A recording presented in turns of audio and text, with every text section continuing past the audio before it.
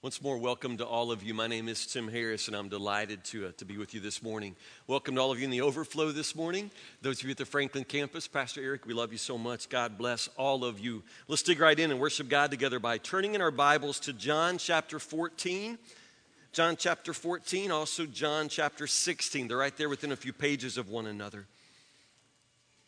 I want to talk this morning about the Holy Spirit.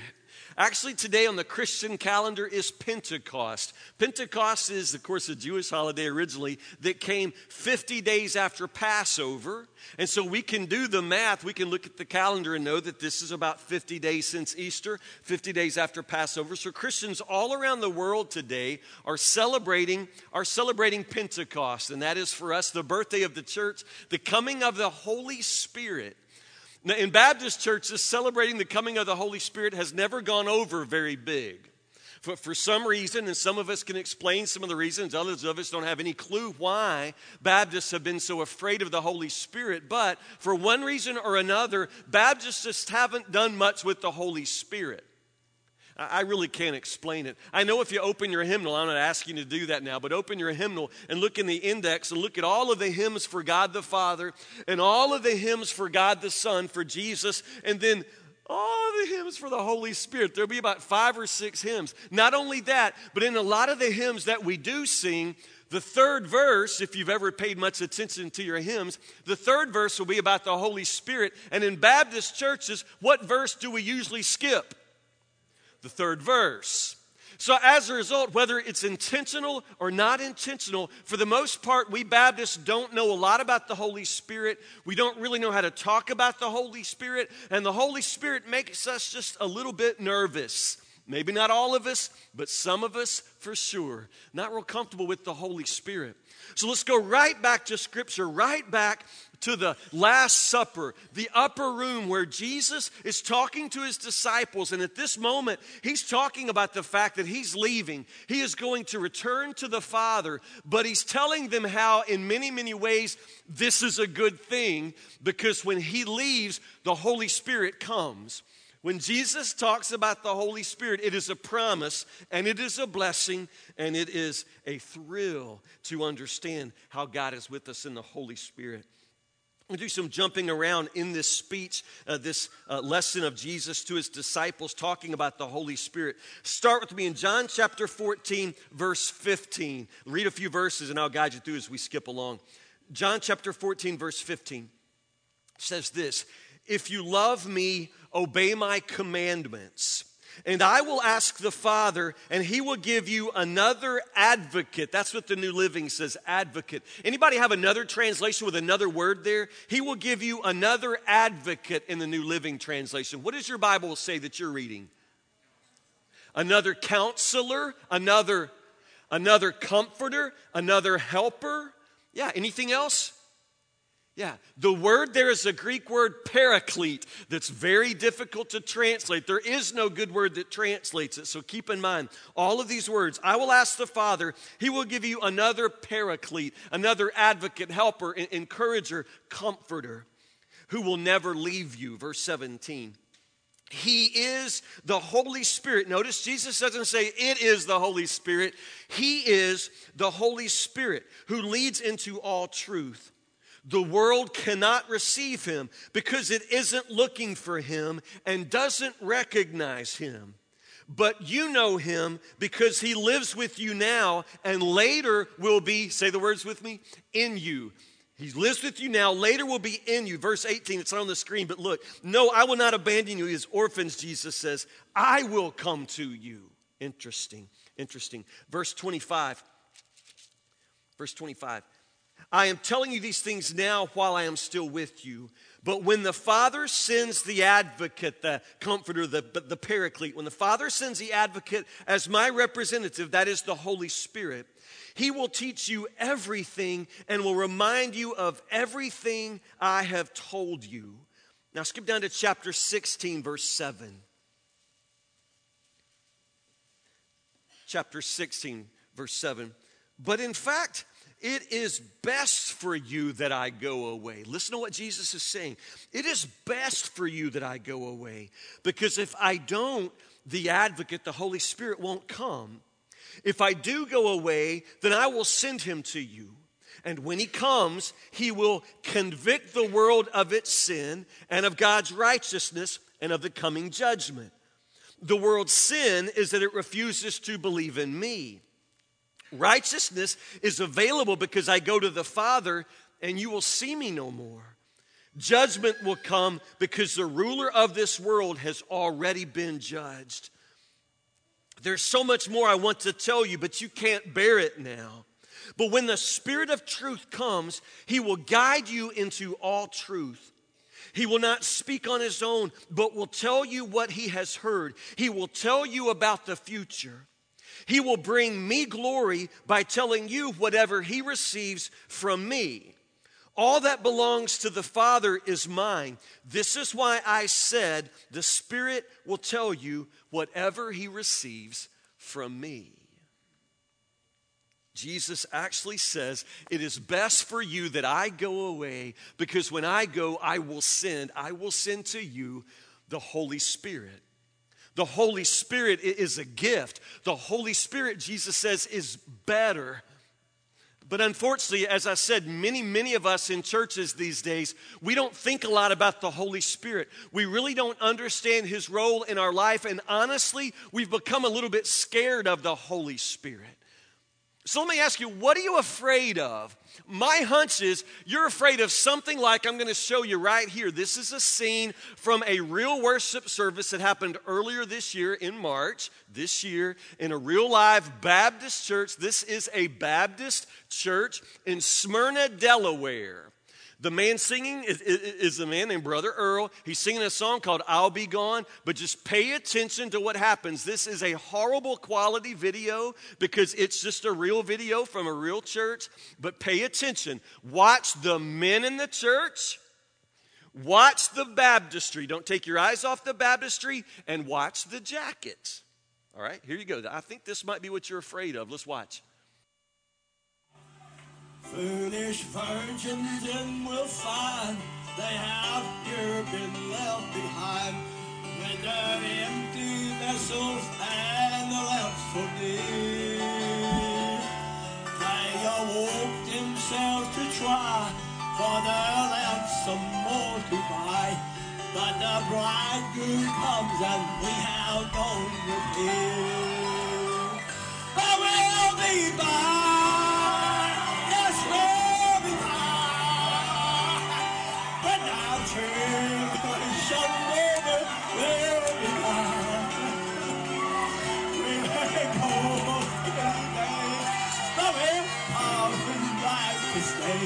But our tribulation will be by.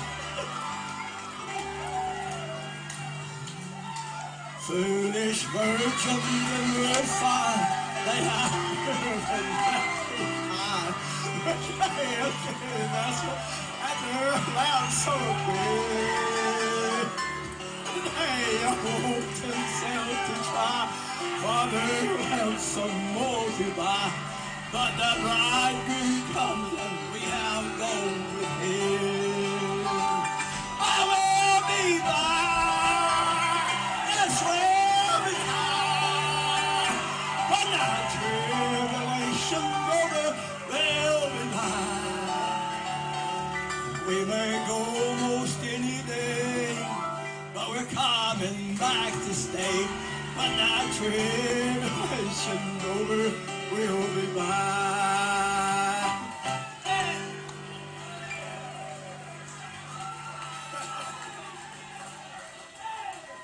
I'm thinking that's what y'all are afraid of.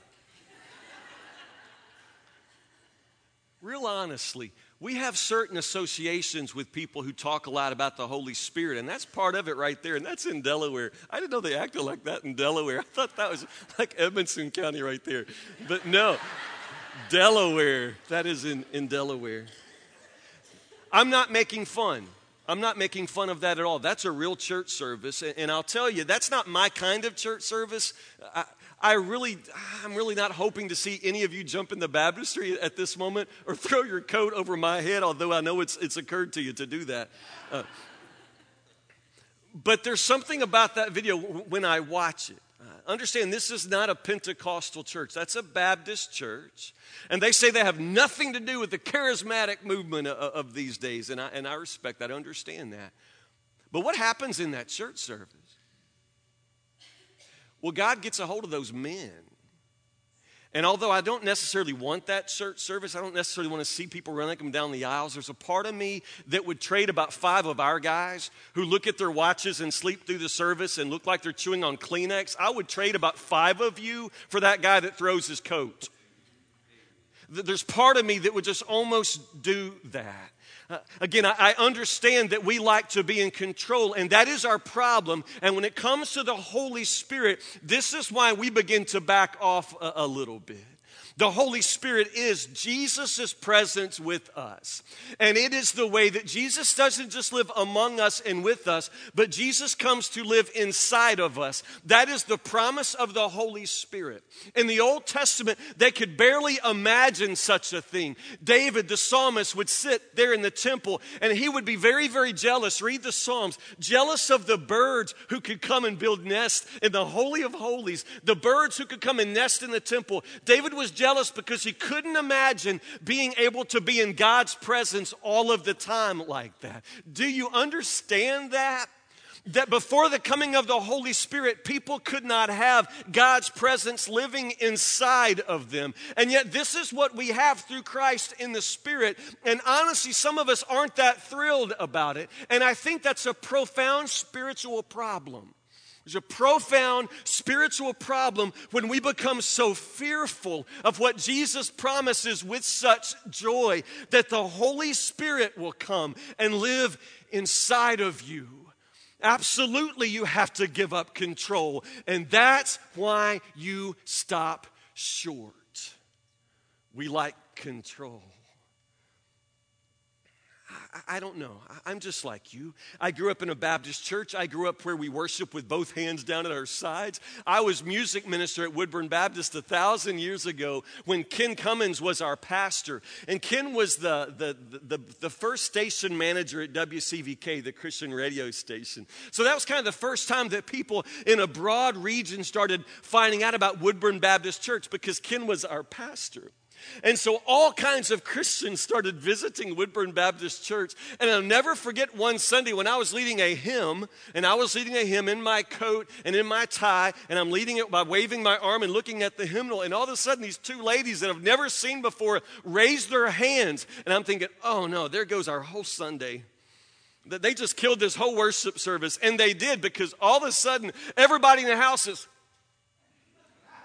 just looking at these 2 women, and all they're doing is praising God. But isn't that funny how all of a sudden 2 women who just want to praise God can sort of kill a whole service for the rest of the people? Isn't that really odd? Honestly, there are reasons for that. In the 60s and 70s, when the charismatic movement kind of swept through this area, a lot of churches were divided, and a lot of churches were split.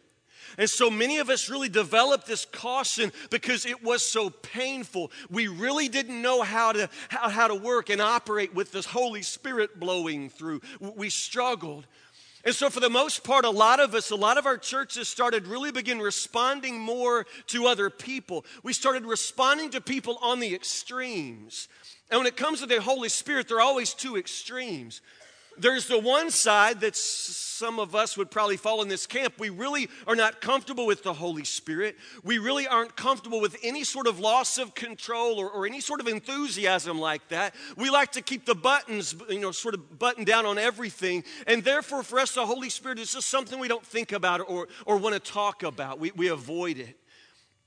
The other extreme, of course, are the people who get so excited about the Holy Spirit. And these are the ones who go way beyond Scripture.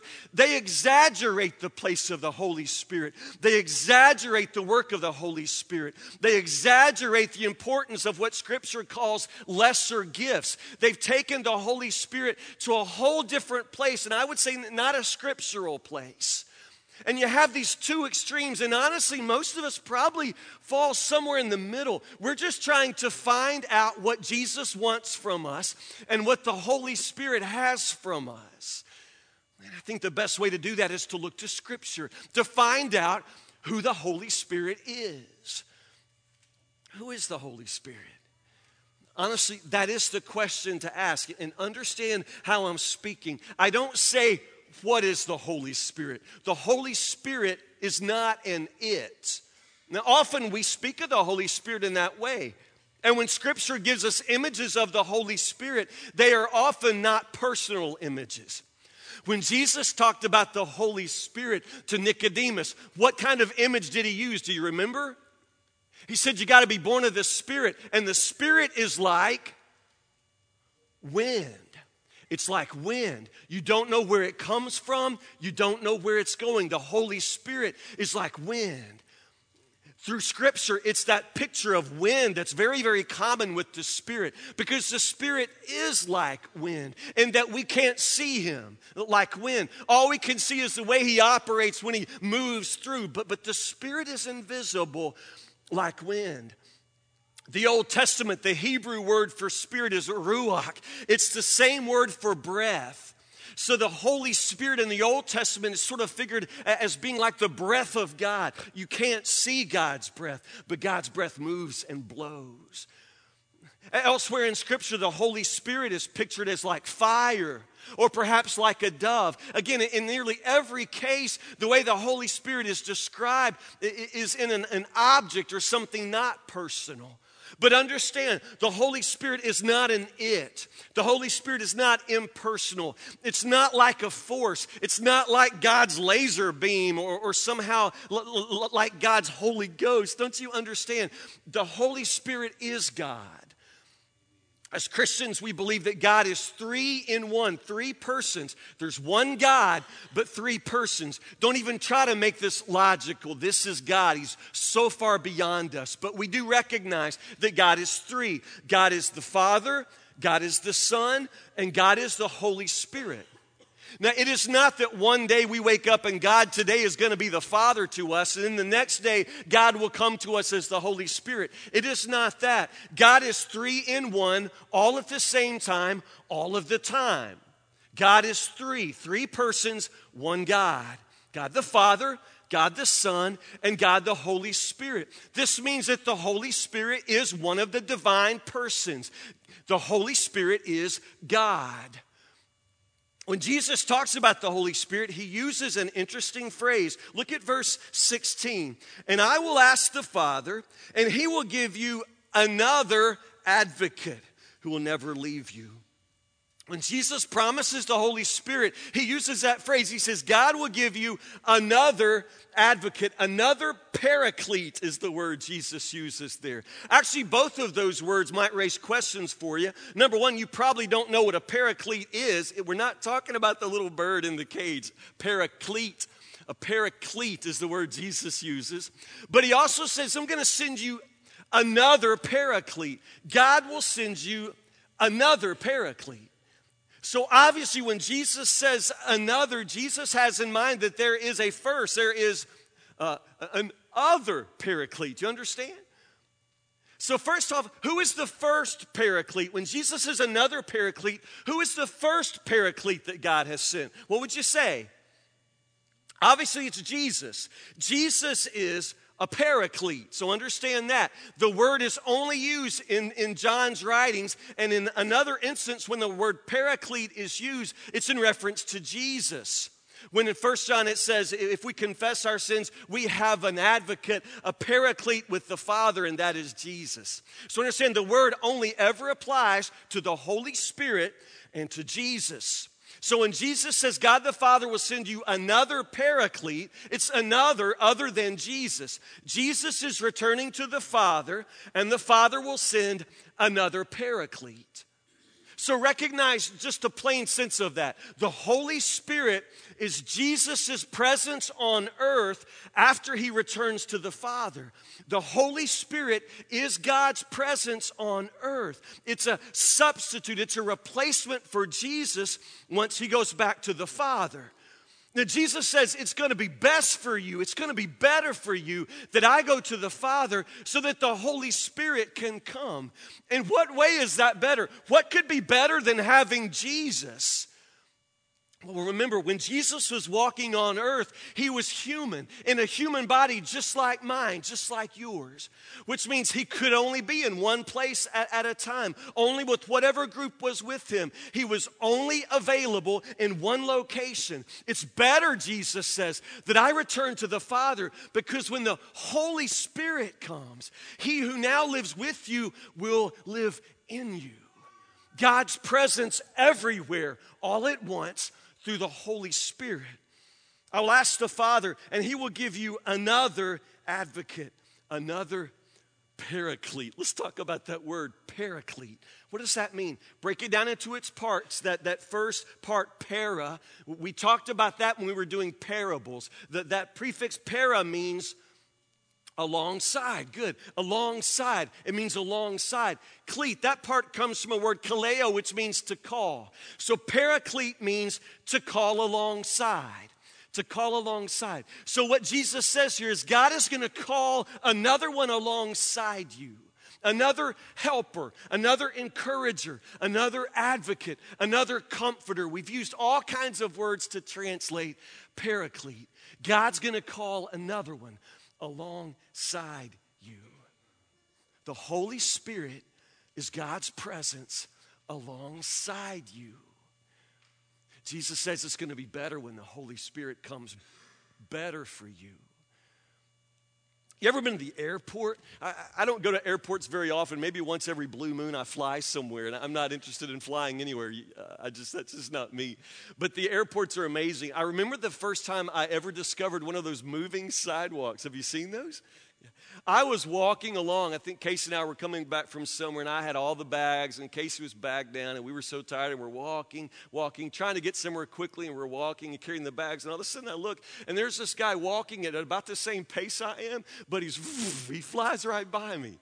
Have you seen that? He walks just like me, the same kind of energy, but just goes right beside me, and I'm looking, and what is it? Moving sidewalk. Man, aren't those fun? If you don't even want to fly anywhere, go to the airport and ride the moving sidewalk. Man, that is so much fun. It is an amazing thing. And it reminds me of the Holy Spirit.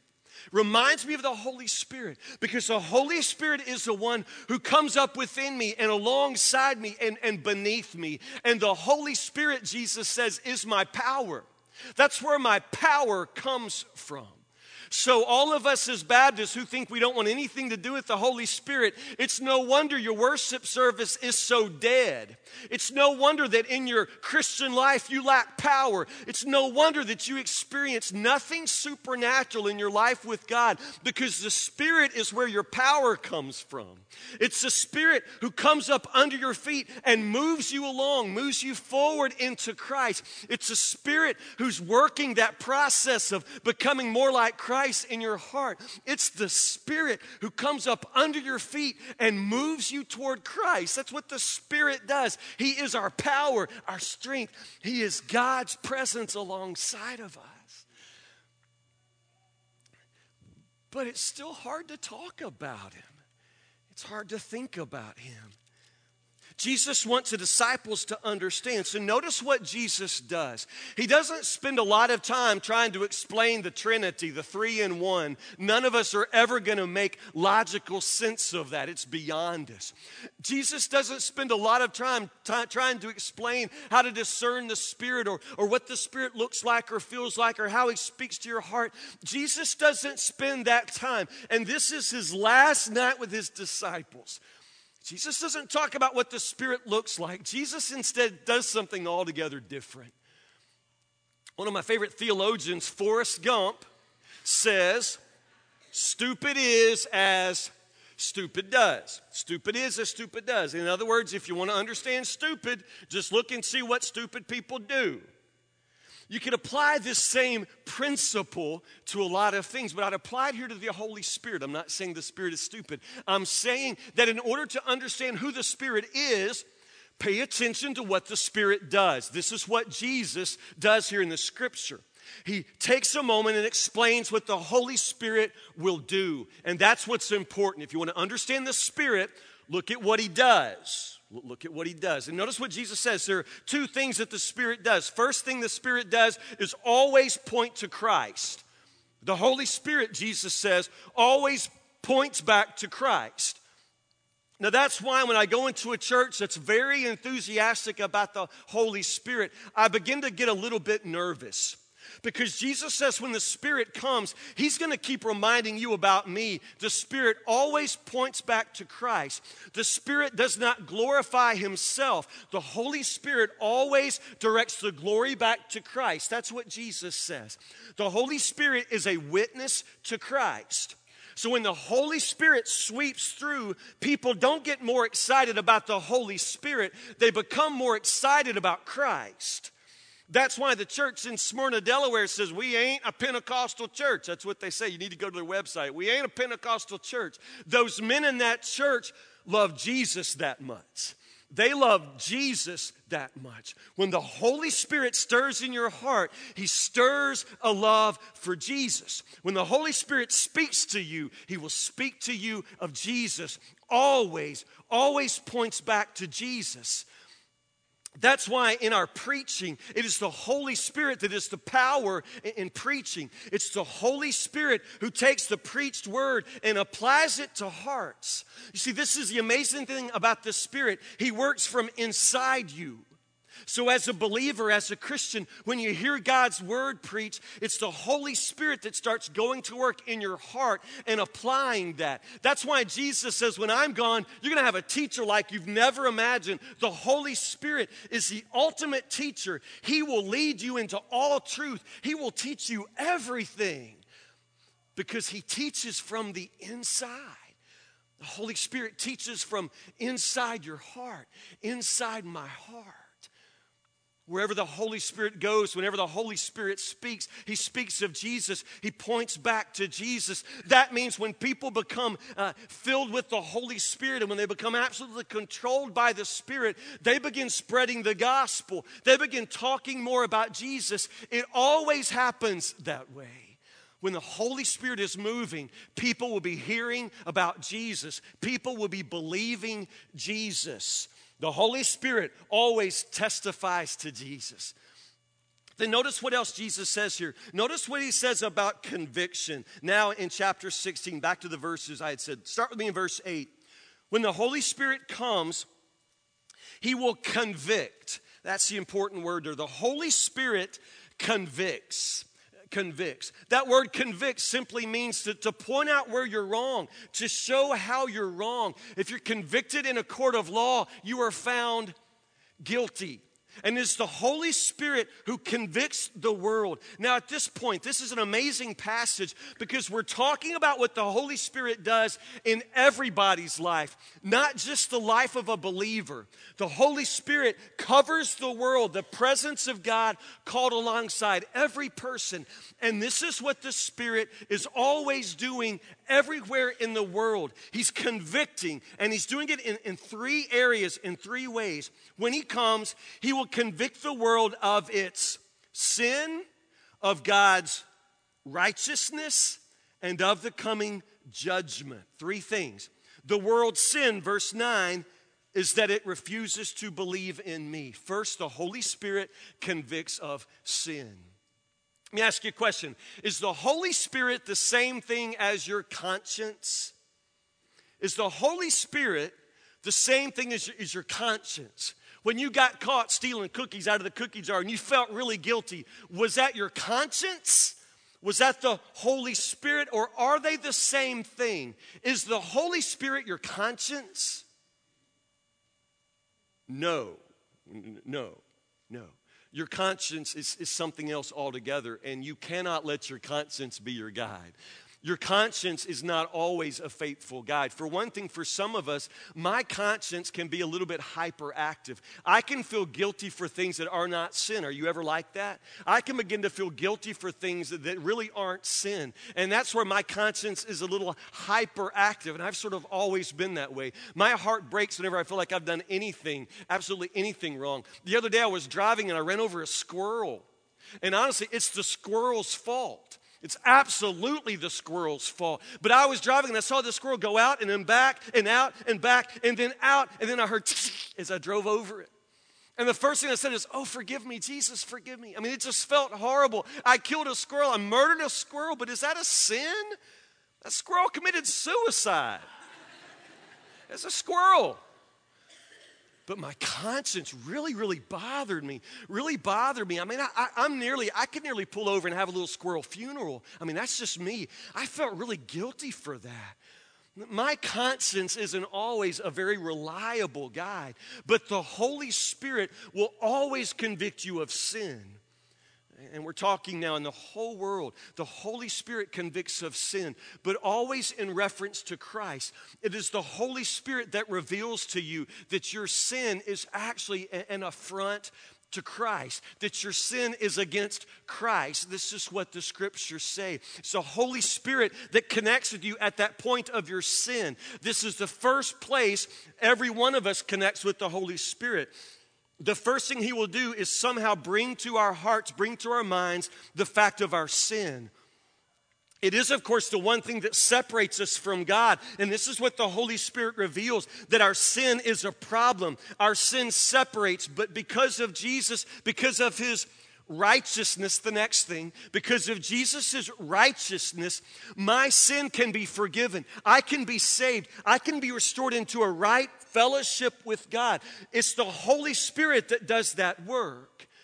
That's why in our worship services in both campuses in the overflow, we always want to pray that the Holy Spirit will work upon hearts. I can preach the Bible. I cannot operate on your heart. Only the Holy Spirit can do that. I can preach God's word, but I can't convict you of your sin. The Holy Spirit has to do that. And only the Holy Spirit can show you that real righteousness is not anything within your reach. Real righteousness comes from Christ. It is his perfect sacrifice for your sins that makes righteousness possible. And judgment, Jesus says, the Holy Spirit will convict the world in regards to judgment. What is the one unforgivable sin? Jesus says it right here. What's the unforgivable sin? Not to believe in him.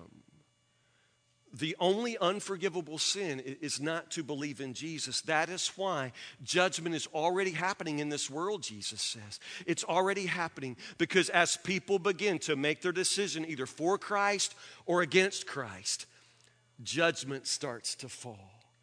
All of those who do not choose Christ as their Lord and Savior will be judged and condemned for eternity. That's what Scripture says. The judgment is starting to happen now as people begin to make their choice. Jesus says it's going to be so much better for you when I go to the Father because then I will send the Holy Spirit. I will send the Paraclete, another one alongside you. This is where your power comes from. This is where the conviction of the Spirit comes from. It all comes from him.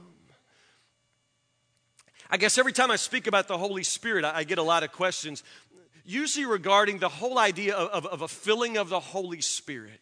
When I preach on the Spirit, people begin to say, well, Brother Tim, I thought when I got saved, I got the Spirit. Don't I have the Holy Spirit? I don't feel like throwing my coat or jumping in the baptistry, but I still think I got the Holy Spirit. And I agree with you, so hear me say that. I'm not saying that a relationship with the Holy Spirit is something separate. If you know Jesus as your Lord and Savior, the moment you believe, the Holy Spirit comes and takes up residence in your heart. He lives within the heart of every believer. I believe that is what Scripture teaches. I do not believe in a second kind of filling. I don't see that in Scripture. I don't think you get saved and then sometime later the Holy Spirit comes on you and then you get all weird. I don't think that's what Scripture says. Some of you are weird, but it has nothing to do with the Holy Spirit. There was a man eating breakfast down at the old Murray's restaurant. I don't know what it's called now. Having breakfast at the old Murray's restaurant. He's one of those guys that ordered coffee, got his hot cup of coffee, and immediately started dumping sugar in it. You ever seen that guy? Just started dumping sugar, tons and tons of sugar, and then he was out of sugar. He had put all of the sugar from the table in his cup, and the waitress was still standing there. She'd watched him do it, and he said, can I have some more sugar, please? You know what the lady said? The waitress said, honey, I'm not going to bring you more sugar till I see you stir what you got. I'm not going to bring you more sugar till I see you stir what you got. In relationship to the Holy Spirit, if you're a Christian, it's not that you need more of the Holy Spirit.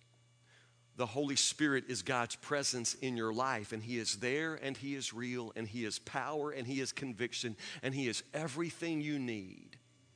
You do not need more of the Holy Spirit, but I really, really feel strongly, brothers and sisters, that many of us certainly need to stir what we got, or let Him stir us.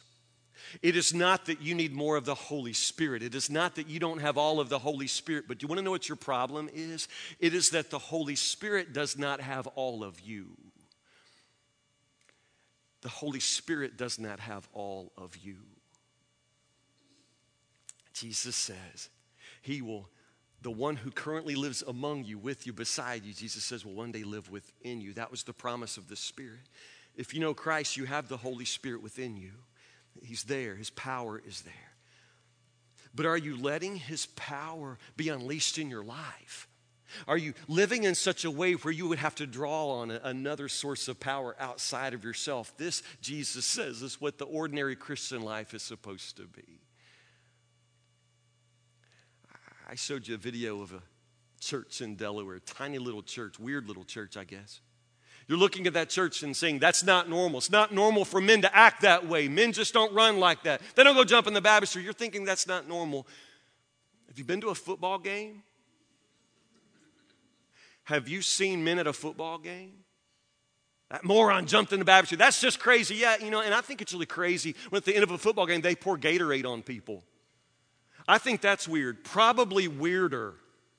Did you understand? In our churches, we have made what should be normal seem very, very strange. And we've made what is strange seem very, very normal. It is strange for people who say they love Jesus and people who say they have the Holy Spirit. It's strange to see them sit through worship like dead people. I think that's the strange thing. I think this morning, if you want to ask questions about what's normal and not normal in church, why don't you start in your own heart? It is not normal for a Christian to live a life with no power. The power comes from the Spirit. It is not normal for Christians to live a life where they are in sin and out of sin and in sin and out of sin. Scripture says the Holy Spirit will convict you of sin, bring you out of sin. It is not normal for you to call yourself a Christian and live like the world. That's not normal. That's not normal. Jesus says it's going to be better for you when I go to the Father, because then the Holy Spirit will come. Well, the good news today, brothers and sisters, is the Holy Spirit has come. He's come into my heart. He's come into your heart. He's come into this church. Now let's let Him have control. Let's let Him have control. Let's pray together.